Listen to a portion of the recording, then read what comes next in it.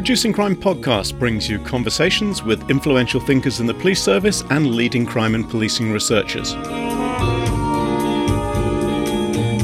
Sean Barnes is the police chief in Madison, Wisconsin. A new documentary follows Chief Barnes and two other black police officers as they undertake a historic civil rights march from Selma to Montgomery, Alabama. I chat with Sean about his embracing of education and evidence-based policing, the challenges of working with communities in the post-George Floyd world, and the lessons he took away from his 3-day trek across Alabama.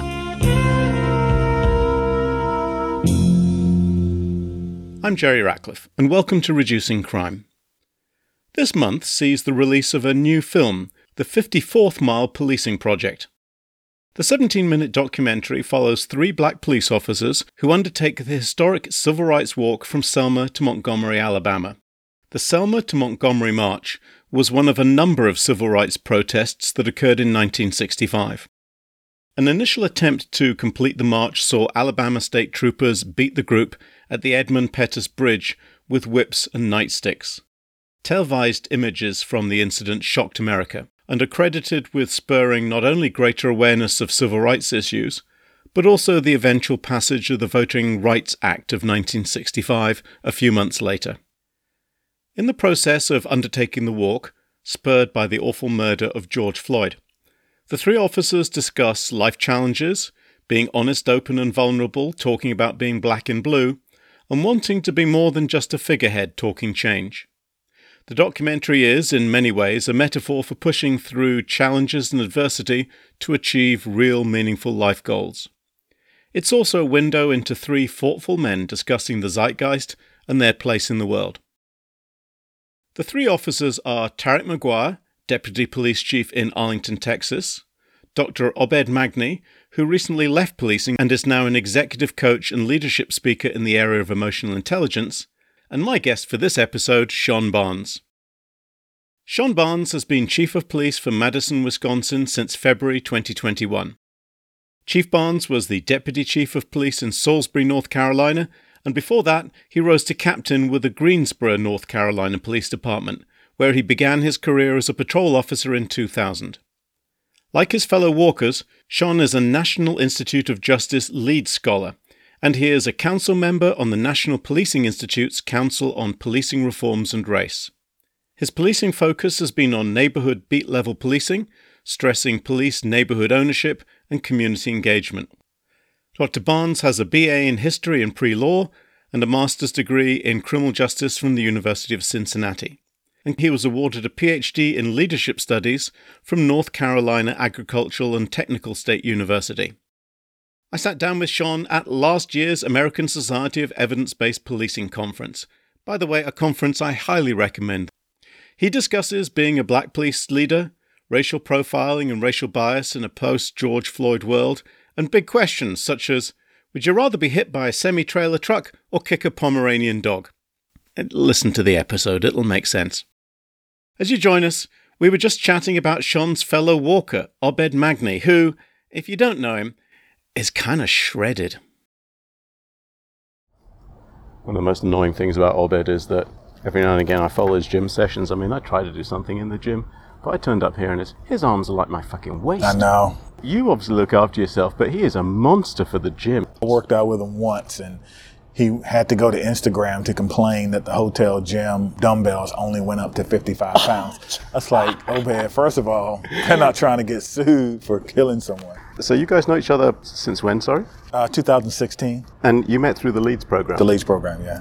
So how long have you been in law enforcement? I've been in law enforcement for 15 years. Was a captain, got promoted pretty quick up through the ranks. Was fortunate to have a chief that really believed in evidence-based policing and kind of pushed that thing forward. Wait a minute. I've heard they're mythical. Where is this magical beast? Yeah. Where was this? It was in Greensboro. You actually found a police chief who was into evidence-based policing? He was. How did we clone that person?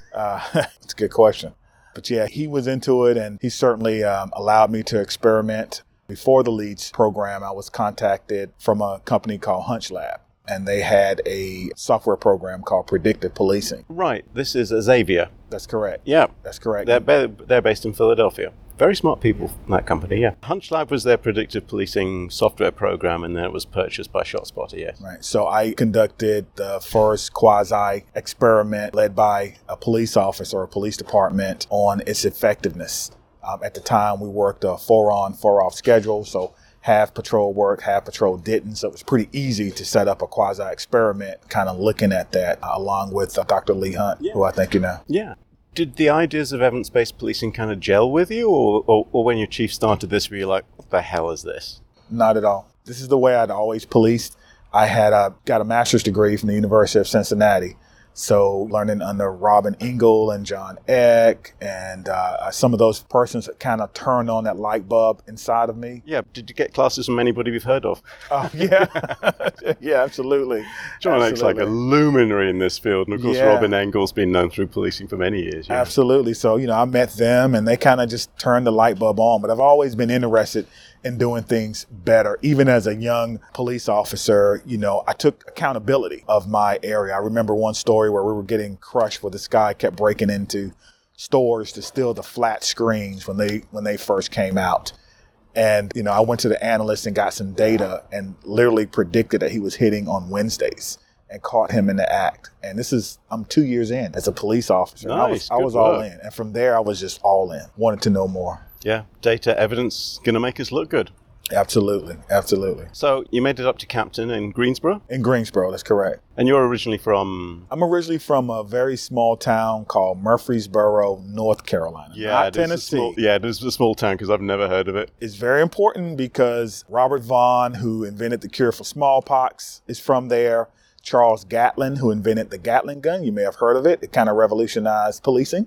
So what sort of town is this that at one end you've got the Gatling gun and then you've got a smallpox cure? It's a town that it seems like it's extremes at each end. It is extremes at each end. How can we save as many people as possible? No, fuck it. How can we kill as many people as possible? Absolutely. Yeah, he invented something that revolutionized, I think, law enforcement. I don't know if he knew it at the time, but he's from there. It's a pretty good small town. It's a town that borders Virginia. So most of the people in my town growing up, they work at Newport News Shipbuilding in Virginia. And so for me, I spent summers at Virginia Beach because it was only an hour away, getting into all kind of mischief, I should say. Yeah, but as long as it doesn't appear on Instagram, you're all right, eh? Yeah, it was no Instagram back then, thank God. Oh, I know, right? I wouldn't be sitting here. You and me both. So you were getting into the idea of evidence-based policing with leadership driving that, which is great. So you ended up applying for the LEADS program? I ended up applying for the LEADS program. They sent a solicitation to my boss at the time, a deputy chief, and he was like, "This sounds like you." So he called me in his office and said, "Hey, you're interested in this?" I took it back. I looked at it, and I had completed the HunchLab experiment. So I thought it was a pretty good demonstration project. And I got selected, met a lot of great people that we're still friends with to this day, bouncing ideas off. And that kind of spawned into my graduate work, going back to school, getting a PhD, and just trying to understand a little bit more about science and how science can influence decision-making in policing. So you managed to survive the experiences of Mo McGough and then the two weird uncles, Gary Cordner and Jeff Alpert. Yes, Jeff Alpert helped guide me through my PhD work in racial profiling and traffic stops. So he became kind of like a surrogate father to me and very encouraging, and Gary as well. So yeah, those are my people. Tell me about the work that you did, the racial profiling work. I realized that as a captain, halfway through my dissertation, I realized you actually have to write this thing. So I said, I know, that's a pain, isn't it? I got to figure out I'm really enjoying this. Let's make academia as unfun as possible. You do all this really cool work and then you have to write it up. Oh, man. And then you have to write it up. And I was all over the place. Do I do predictive policing? Do I do something else? And then I realized October of 2016, I think, our department was on the front page of the New York Times as the face of racial profiling. You know, do you remember that article? Yeah. You kind of think, when somebody says to you in policing, hey, we're on the front page of the newspaper, you know the rest of what follows in that sentence is not going to end well. It did not end well at all. And I just happened to be standing next to the chief when that came out. And he said, hey, can you fix this? And I said, yeah. And I just got into it. But, I realized that, as a black man in policing, people come up to you with all kind of questions. I had never had anyone who wasn't black ask me, what do I do when I'm stopped by the police? Mm-hmm.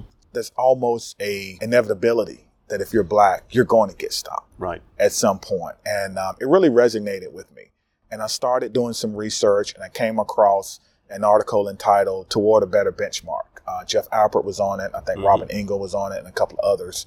And it was this idea that you have to understand the benchmark before you can understand the measurement. And it really, really stuck with me. I just started getting into it. And then the other idea I had was that who's responsible for racial profiling? And I think it's bigger than just some rogue officer, or as we say in policing, which I hate, the bad apple. Right. And so I said, well, what about leadership? What does leadership have to do with it? And so I started looking at racial profiling from a standpoint of leadership. Where are we telling people to go, and what are we telling them to do? This whole idea of hotspots. And I discovered that racial disparities in stops does exist, but it exists only in certain areas. If you look at a highway, you'll find that more white females are being stopped. But if you look at areas of high crime where we, as leaders, tell people, go there, do something, because I got Comstat in the morning, then you see it. And so we have to do a better job in leadership of giving good direction to understand how that affects people. Maybe there's also a piece about educating the community, that there's a conflict here, which is if you're going to send police to an area, you do so because you hope they're going to reduce crime and violence. But if all the crime and violence, or as much of the crime and violence, is focused in minority areas, unless you expect the police to do absolutely nothing when they get there, there's going to be disparity. But I think there's that gulf between the understanding between what is disparity and what is discrimination. That's right. That's right. That's right. And what you have to do is you have to let the community drive that. Right. And so what we try to do in Madison is, the captains, they work strategically under what we want them to do, but we want to bring the data to the community. We do a lot of community meetings, community groups, and we say, these are the number of cars that were stolen in your area. What do you think we should do about it? Right. And guess what they're going to tell you? Go out and put some bad guys, hold them accountable, and prevent crime, right? And then you go into routine activity theory. You talk about Felsen and Cohen. Look at you, a police chief talking theory here. I'm loving there this. There you go. And it makes sense to them. Right, yeah. Yeah, and then from there you say, okay, this is what it will look like. And then once you get their thumbs up, it's hard to come back and say, hey, Right. You tap into some of their cognitive dissonance. Like, hold on a minute. Right. This is what you have asked us to do. Yeah. Exactly. And I don't think enough chiefs, and I don't think enough police departments are doing that. They have this almost adversarial relationship with the community. And it's like, no, if you go and explain it in the right way and use the right kind of credible messengers, you can get the community to kind of tell you what they would like you to do. And that's democratic policing right there, right? That is the key. That is the key. Within the Constitution and all that kind of good stuff. Yeah, because procedural justice is a big part of that. So they'll tell you what they want you to do. You'll tell them how you're going to do it. But then you also have to explain to them what the interaction should look like. Hey, this is how we'll talk to people. This is how we'll do that. We'll let people know, hey, we're not fishing, but hey, you ran the light, or you're going 70 and a 35, and we don't want that for our community. I think that goes a long ways. That's a great way of putting it.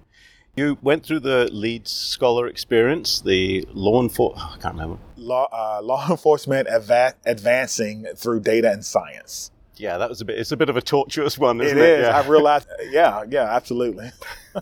We got there in the end, but that's right, yeah. Yeah. So you went through that experience, you found your tribe a little bit. Yes. And I think that's a big thing, right? That helps, because there are lots of people in the policing who are still stuck in, the late 1970s. Yes, they are. And they are a strong bunch, let me tell you. We are the exception to the rule, but we need to flip that. 80-20, you've heard about it. We're about 20% right now. We have got to drive the others to think a little bit differently about how policing should be done in America. Yes, there are bad guys that need to go to jail, but there's a way to do it. One of my favorite quotes from Jack Maple, and I paraphrase a little bit, is he said, most police departments are the same. About 40% are hiding behind their desks. 40% are doing the job but not having much energy. 10% are actively seeking to undermine any good thing that you want to try and do. Yes. And 10% treat the job like a profession, and that 10% at the top do 90% of the work. But I'm a little fascinated by his understatement of the 10% at the bottom, because that's the 1970s, 1980s kind of crowd who are like, no, it's real simple. We just need to arrest everybody and throw everybody up against the wall. They're kind of the real knuckle draggers. And they are holding back progress. There's no doubt there.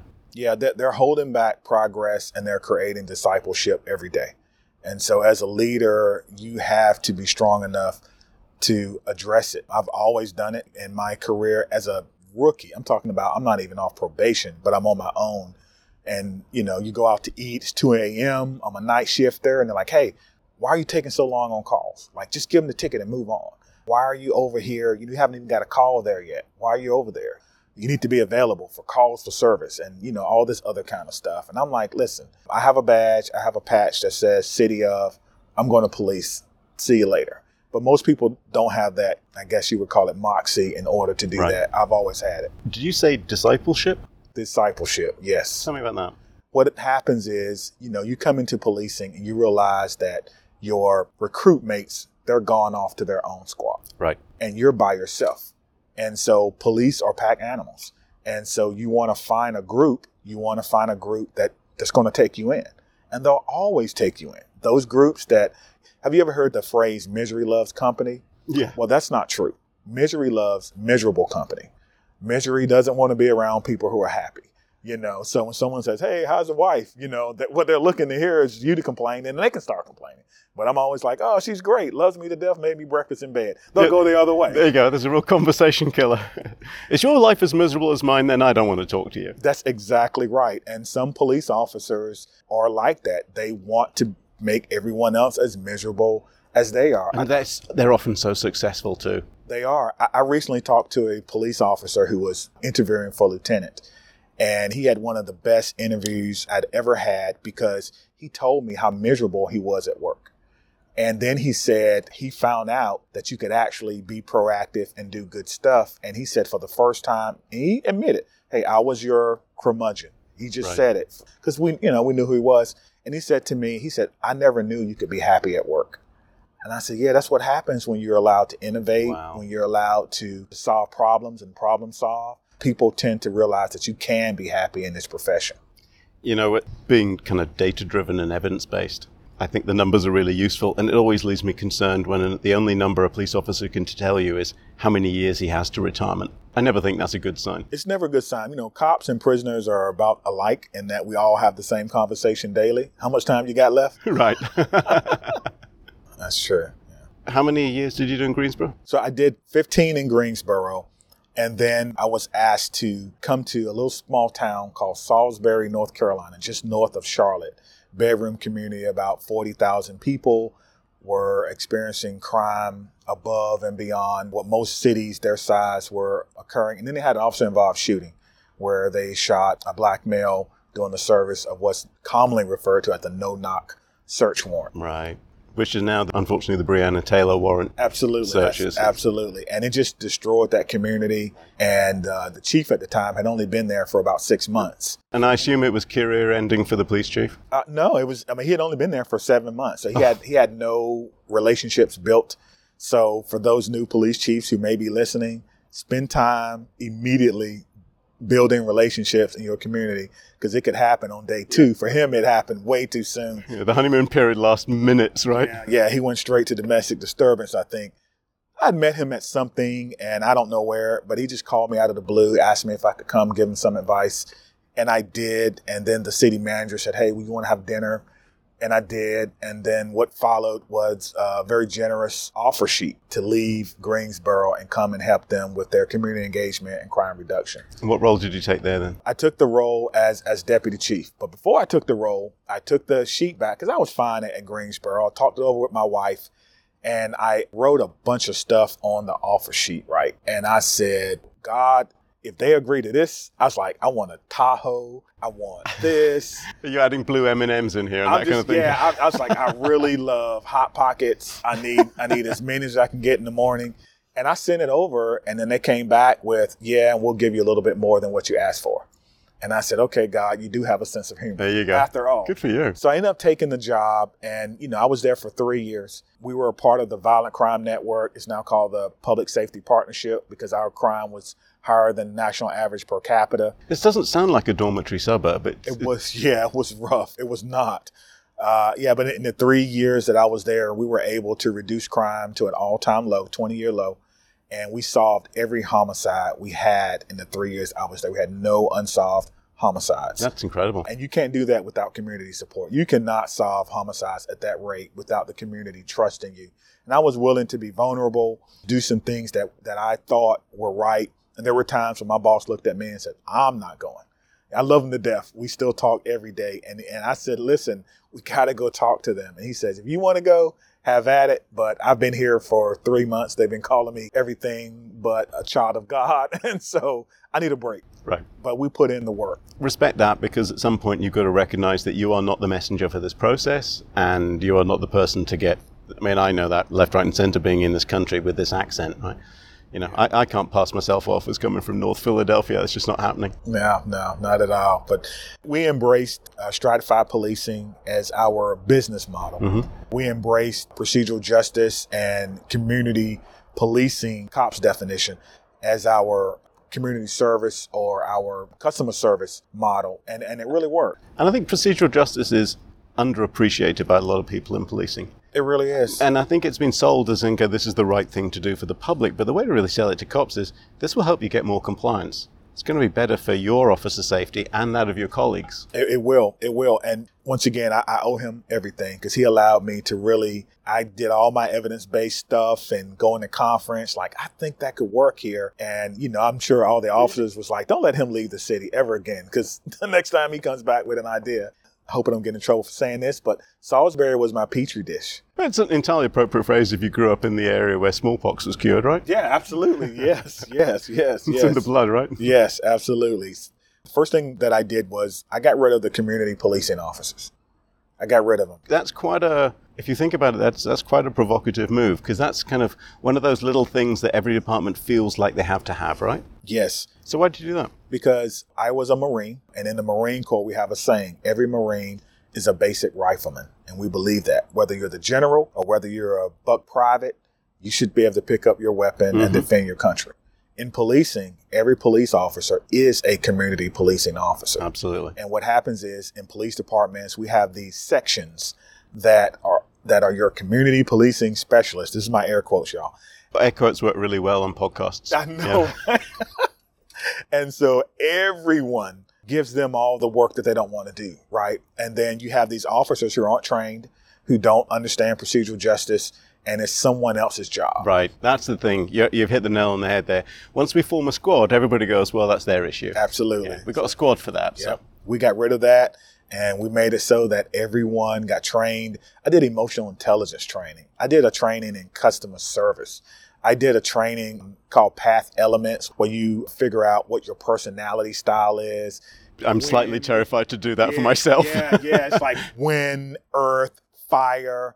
So this is real live results. I don't need a personality test to tell me what my personality is. Know? That that's what people on Twitter are for, right? Yeah, absolutely. Yeah. So 90% of my department were fire. Right. That tells you a lot about why the community felt the way they did about us. Even the chief was a fire. Now, I've done all of these. I've done that, Myers-Briggs, the DISC. I score equally in all of them. There you go. And I knew that was going to be the case. You should be a case study of something. I think I should, because the person who was leading, we hired a consultant, and she just was like, yeah, I think you're going to fit in well here. I'm like, I don't. Everyone is, fire and brimstone, and I'm just even kill. Well, if you think about policing, policing attracts pretty much alpha males.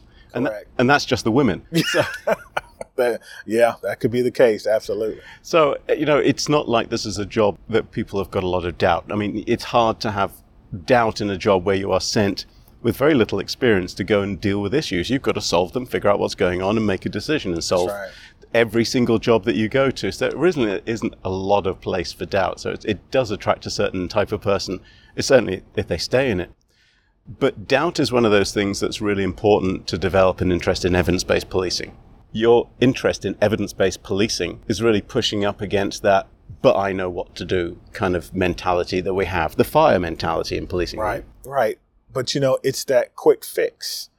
And the thing that always frustrated me as a patrolman was I just don't believe that there's a quick fix. You go to a domestic and, you arrest the aggressor and they're arguing about finances, and now someone loses their job. It's a really good example. Yeah. You just made the cause of their disagreement worse. Right. And the original study, Minneapolis Domestic Violence Experiment, I understand what they were trying to do. I understand that they were looking at what do we need to do so that we don't have to return. Maybe it should have been what do we need to do to fix their problem, and not worry so much about how much time we're spending there, Yeah. because that should be the goal in policing, right? It should be underlining causes, figuring out what's wrong, and getting them the service that they need. And it shouldn't be in these quick fix, I can arrest a person for domestic violence, and certainly I don't condone that type thing. No one does. But does that really fix the problem? And if it doesn't, we're doing something wrong. Well, it's an interesting thing. It's always that rush to get back what we call into service. Yeah, But when you get back into service, you're actually not doing anything. that's right. You're in service should be when you're actually trying to resolve this couple's issue That's to the right. stage where we get the best outcome for the people, not are we going to get called back again? Absolutely. Absolutely. And then I wonder, do we create these unintended consequences of people who just don't call? Right. I understand that I got abused by my husband, by my wife, but if they go to jail, how's that going to affect my finances? Or if you guys turn up, it's never ended better for me. Correct. Yeah. So you're in Salisbury and everything's going super duper. And then George Floyd happened. Yes. What was that like for you? George Floyd for me was one of those moments where I didn't recognize the ramifications of it immediately. People were calling me who I knew, who were African American, going, "Hey, did you see this video?" And of course, I'm busy and I kind of look at it, the sound's off, and I'm like, okay, yeah, I kind of see it.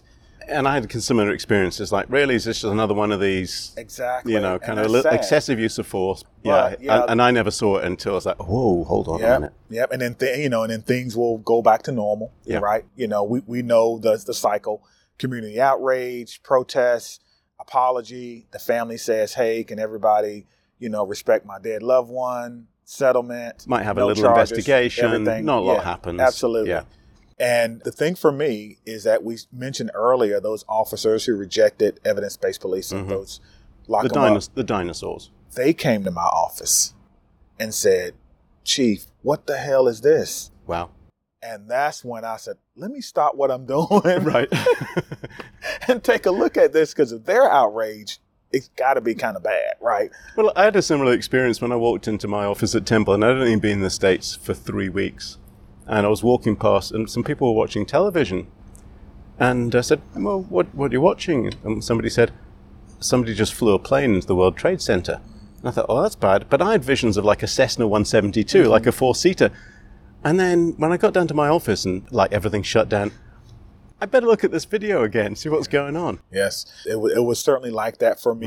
Right. And, Tariq McGuire and Obed Magni, who are both NIJ lead scholars, we had been planning the year prior to go to Selma, Alabama, and kind of get a deeper dive into this issue of police-community relations.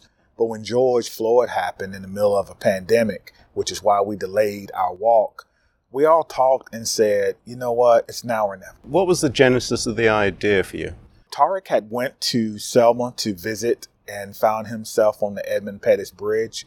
Bit of a pilgrimage almost then. Yeah, he Right. said he felt different there. Yeah. And he just started saying, hey, we should do this and we should document what we do and maybe take some photos. And I agreed to do it. Your friends call you and say, hey, man, let's walk 54 miles. All right, sure, let's do it. Let me know, right? And then you think about, wait a minute, what did you just say? Well, I didn't know much about it, but I had my suspicions because I obviously friends with Obed Magni.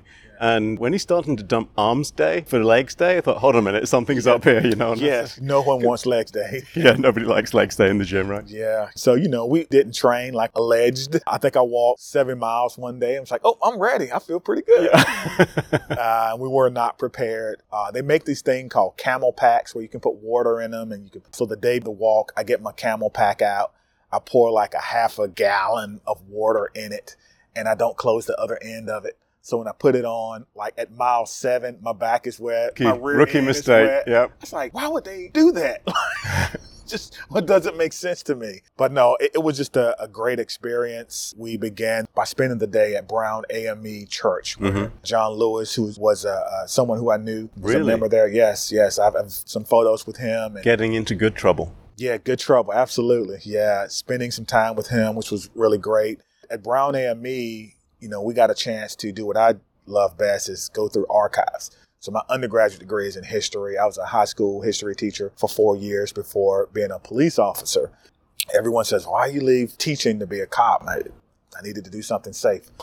Right, yeah. So I went into being a police, but it was But it also speaks to your dedication to public service. Yeah. It was eye-opening. And Jerry, just, looking at what people went through at that time Right. and what actually happened. But when you also say at that time, it's not like it's in the eons of history. Yeah, sure. It's all too recent. Is very, very recent, but it lets you know why people are upset. And, the protests were beginning, right? You just see the fire building. But it helped me to understand more, like what happened on that bridge, right? Bloody Sunday, to get to know the story of Jimmy Lee Jackson from the time and place where it happened. A 26-year-old Army veteran protecting his wife and child from an Alabama state trooper's baton was shot and killed. Yeah. That trooper was eventually convicted, and when he was like 70, did a couple of months in prison to give people closure. But that actually happened. Yeah, in the lifetimes of people who are still with us. Exactly. So it's still fresh in some people's mind. I can imagine it would never not be. And they've passed that story down. And what you don't understand about the African-American community is that we share our stories. Yeah. That's why I'm a history major, because my great-grandmother would tell me these stories about the Depression and things of that nature. But then it also raises challenges about how to overcome that narrative, because when that narrative spreads and exists as a story that continues within a community, to try and change that narrative from a policing perspective is incredibly challenging. I don't think we should change it. We need to embrace it. We need to embrace it. Think about Germany post-World War II. They didn't try to change the narrative of what happened there. They embraced it, they reconciled, and then they moved on. They didn't erect statues to say, hey, some of our people were Nazis. We just want to put this marker here and have this holiday, and we're going to name this street after whoever so that we don't forget what they did, right? It's lunacy that we do that here in America. And I don't know if you know this or not, but the Edmund Pettus Bridge is not named after a civil rights icon. It's named after a person who was, quote unquote, the Grand Dragon of the Ku Klux Klan. That should not be the case. Why do we celebrate that stuff? Especially as nobody's ever really heard of him, and hopefully he should disappear Exactly. into obscurity in history. Exactly. And I mean, how many people did that walk back in the day?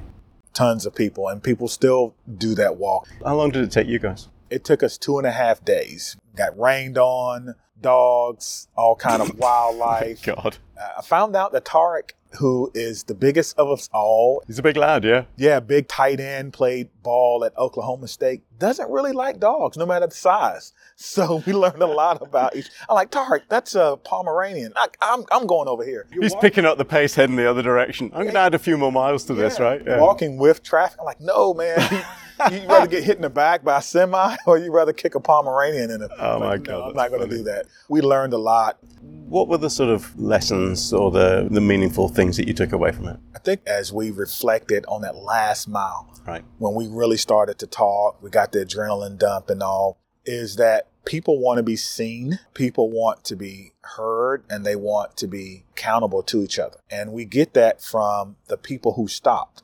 So there were people who had saw us walking, they're driving back and forth to work. So they see us, but we don't see them. So in America, people want to be seen for who they are. So this officer who gets out of the car on this domestic or on this shoplifting or whatever it may be, look past the circumstances of where they are and see them as a human being. I mean, post George Floyd, it's been a hell of a time to be a black guy in American policing, right? Yeah. Post George Floyd was tough. I had counseling sessions with my officers post protests, being called all kind of names. And in African-American culture, the worst thing you can be called by another African-American is a house N-word. You can say it here if you like. I mean, I'm good. I might run for president one day, Jerry. there you go. Hope you do. Yeah, thank you. That was the person who was the worst of the worst because he gave away everything for selfish gains, right? But it was deeper than that because he still had a family. He still had a daughter he didn't want raped. He still had to live in this world. And I can't say that decision was made lightly, but that's what they called us. They said, hey, how can you be a part of this system that has literally and figuratively had their knee on the necks of an entire group of people? How do you answer that? By saying, yes, police have been part of the system. Justice has not always been defined the same throughout our country. Yeah. And so I'm here as a black man to change that. I'm here as a black leader to make decisions to ensure that you see justice in the way it's defined in 2021. not the way it was defined in 1979 in Greensboro when you had the Klan Nazi shootings, when someone thought it was a good idea to allow the Communist Workers' Party and the Ku Klux Klan to have a rally at the same place and tell everyone, don't bring guns. It's an honor system. And if any group's got honor, it's those guys, right? Yeah, it's those guys. Yeah, it didn't happen that way. And 7 people die. And so people still remember that. And so you have to just try to let them know that you want to be part of the solution. That's why I'm here. That's why we are here. And to hold others accountable. Yeah, because policing's not going anywhere. People think it is. I probably would have said that 2 years ago. But being in Madison and hearing some of the rhetoric around policing, I don't know that will be the case. I don't know 30 years from now if policing will be the same. I really don't. I think it's always going to be around because I think there's a reality that there is a small group of the population who are going to need some kind of care and control, and that does include control. In some regards, modern policing, we've had it less than 200 years. I mean, you think how long we've had medical science. And yes, the field of medicine doesn't look anything now like it did 200 years ago. So I think it's going to keep evolving and changing. And as it should, I can't see it not being around. But I think we need to be having important conversations about what it's going to look like. So I started off as a teacher. I knew about private schools, right? Obviously, I couldn't afford to go to one. But I knew we were losing a lot of kids to private school. And then now, my home state of North Carolina, a study recently came out that said more kids are being homeschooled than are in private schools. So public schools are losing kids to charter schools, to private schools, to homeschooling. Could public education be obsolete one day? Why couldn't the same thing happen to policing? So now we're taking mental health away from police, which I certainly support to a certain degree. We're moving some of our harm-focused things away from police to code enforcement. I've seen some departments do community service departments. In other words, now you have 311 as opposed to 911. So I have to police and lead as if I might not be here tomorrow. And I think that's the key. It'll keep us honest a little bit. In the end, if you join policing as a public service, if all you're interested in is the output that I'm going to keep paying the mortgage, then you're going to defend policing come hell or high water. Correct. But if you're interested in the outcome, which is improved public safety, then we should be exploring any mechanism to get there. But I'm just not ready yet to throw away the existing mechanism because I'm worried about there being a void in the middle, especially for the communities that don't have the capacity to hire private security. Correct. Or to live in a gated community. If we take away what protections that we can give them, until they build those institutions or can find the income to pay for that, they're going to be left with nothing. And, the thing about American policing or America in general is the number of firearms. 400 million long, short guns, handguns, probably another 600 million. Is that where we are? 600 million handguns estimate? Yeah. So if you look at Sense and Nonsense about crime and drugs, Samuel Walker. Right. And they talk about the number of... It's crazy here. Yeah. He'll tell you that it's too late. It's too late. There are already too many handguns in circulation. So that'll be a problem that we'll have to fix before we could do away with policing in general. You're getting these insights. How has the walk you took changed how you approach your role now? Because not long after you did that walk, you became the police chief in Madison, Wisconsin. Connect the two. How has the walk that you did from Selma to Montgomery change how you think about the job of being now you're a police chief? I think it changed tremendously because your most vulnerable populations, whoever they may be, they want to know that you understand, what is your pedigree for change. And the walk helped to further my resume or my pedigree on understanding what America is about. Because people who stopped to help us, they weren't just black people. They were white people. They were police. They were truckers. They didn't know what we were walking for. And some of them did. But you get to see what America really is. And they need to hear that in order to move forward. We need reconciliation in our communities, and we need to figure out what that looks like. And it helps you be a better listener. We were together for 2.5 days. 2.5 days endlessly with Obed. Oh my God, that must have felt like 2.5 years. He's going to hate me for saying that. Yeah, he's going to get you. We are so different in that, Tarek, he's the planner. Every 5 minutes, how far have we walked? Oh, we on schedule. And then you have Obed, and he's literally bouncing, jumping, and doing jumping jacks. And then you have me, I'm just even keel, and I'm balancing Obed's energy, keeping him out of the road, and I'm balancing Tarek type A Did you feel at times that you needed some kind of like a leash for toddlers on the pair of them? Yeah, I really did. Mentally, certainly, because, keeping everyone calm. They were like the odd couple with you in the middle trying to be referee. That's exactly right. Yeah, imagine an odd couple with another person. So you've now moved to Madison, Wisconsin, which is a department with a long history of innovation. They had Mike Scott, who's been instrumental in advancing problem-oriented policing, and obviously at the university, Herman Goldstein was there too. What's it been like moving there? One of the things that attracted me to Madison was the history of problem-oriented policing, something, again, I was introduced to as a young officer. I just love the idea that you were not introduced to that at university, but introduced to that as a police officer, because that's also rare. Greensboro does a great job with their leadership development. By the time you are a sergeant, you know at least problem-oriented policing if you don't know anything else, and have had to show some experience, or you're not going to get promoted down there. You have to have some skin in the game. What have you done? Mm-hmm. And so now our department has 4 lead scholars, more than any other department. What is the thing for you that you took out of being a lead scholar? That it's not about the result, but it's about knowing how to ask the right question, an appropriate, specific question in order to get to a scientific conclusion. We're in a world of police reform post George Floyd. You're in a fascinating position, having the authority of being a police chief, but also being a black man in policing. What are your hopes for where policing reform is going to go? I hope the ultimate goal is to have a police department that's reflective of the community's needs and not reflective of what police want. So we have to think about, what does the community want? Healing and reconciliation, what does that look like? Admitting that there may be a better way to do it. We need to think about professionalizing police departments, but we need to start hiring people who are not police to give us more of a perspective. We have to embrace data and science, and we have to handle the issue of racism. Do you have a department that makes it clear to everyone where you stand on issues of gender bias? Where do you stand on issues of race? Where do you stand on issues of mental health and mental wellness? And if you can do that, I think we'll achieve true police reform. So that means perhaps living with the reality that we're still going to have some disparities, but helping the community understand that and getting their buy-in to the realities of that as we move towards longer crime prevention? Yeah, I agree with that. If you think about the research from Tom Tyler and Tracy Mears on legitimacy, how people are treated matters. Right. And so it matters more than the outcome in some cases, right? If the doctor comes in and says, hey, you've got 6 months to live, the manner in which he tells you that determine what you're going to do next. And so our job is to give people bad news from time to time. Yeah. But the manner in which you do it makes all the difference.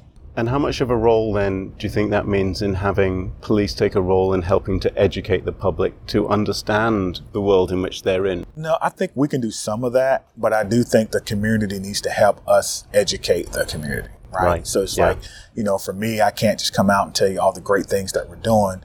But if a researcher like a Jerry Ratcliffe says, hey. But nobody listens to me, mate. If I turn up, it's never a good day. I know. So, hey, this is what's working. Or your local civic leader or your local pastor say, hey, I want to share with you a project that the police department is doing to increase traffic safety. You have to get other people to tell your story. Sometimes you've got to let your ego take a wee step to the side and let somebody else step up front. That is so true. When I first met my wife, I told her I was amazing. I said, you lucked up. And then other people started to say the same thing. Yeah, how did that work out? Yeah. I did. Well, to her credit, she stuck around then, right? Yeah, it took a while for a call back. I think she was vetting the information that I gave her, but essentially I got a date and it worked out. Oh, wonderful. She's a brilliant scientist, 2 PhD type. Oh, good person. Cancer biology, toxicology. Don't take this wrong, babe, but you are well punching above your weight there. I am. Yes.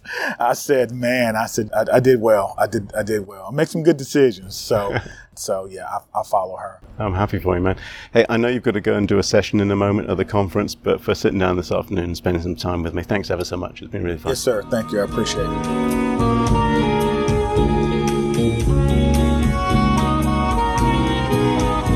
That was episode 48 of Reducing Crime, recorded at the American Society of Evidence-Based Policing Conference in Columbia, South Carolina in August 2021. A link to the 54th Mile Policing Project can be found at reducingcrime.com/podcast. Instructors can also DM me at Jerry_Ratcliffe for podcast support materials and transcripts. Be safe and best of luck.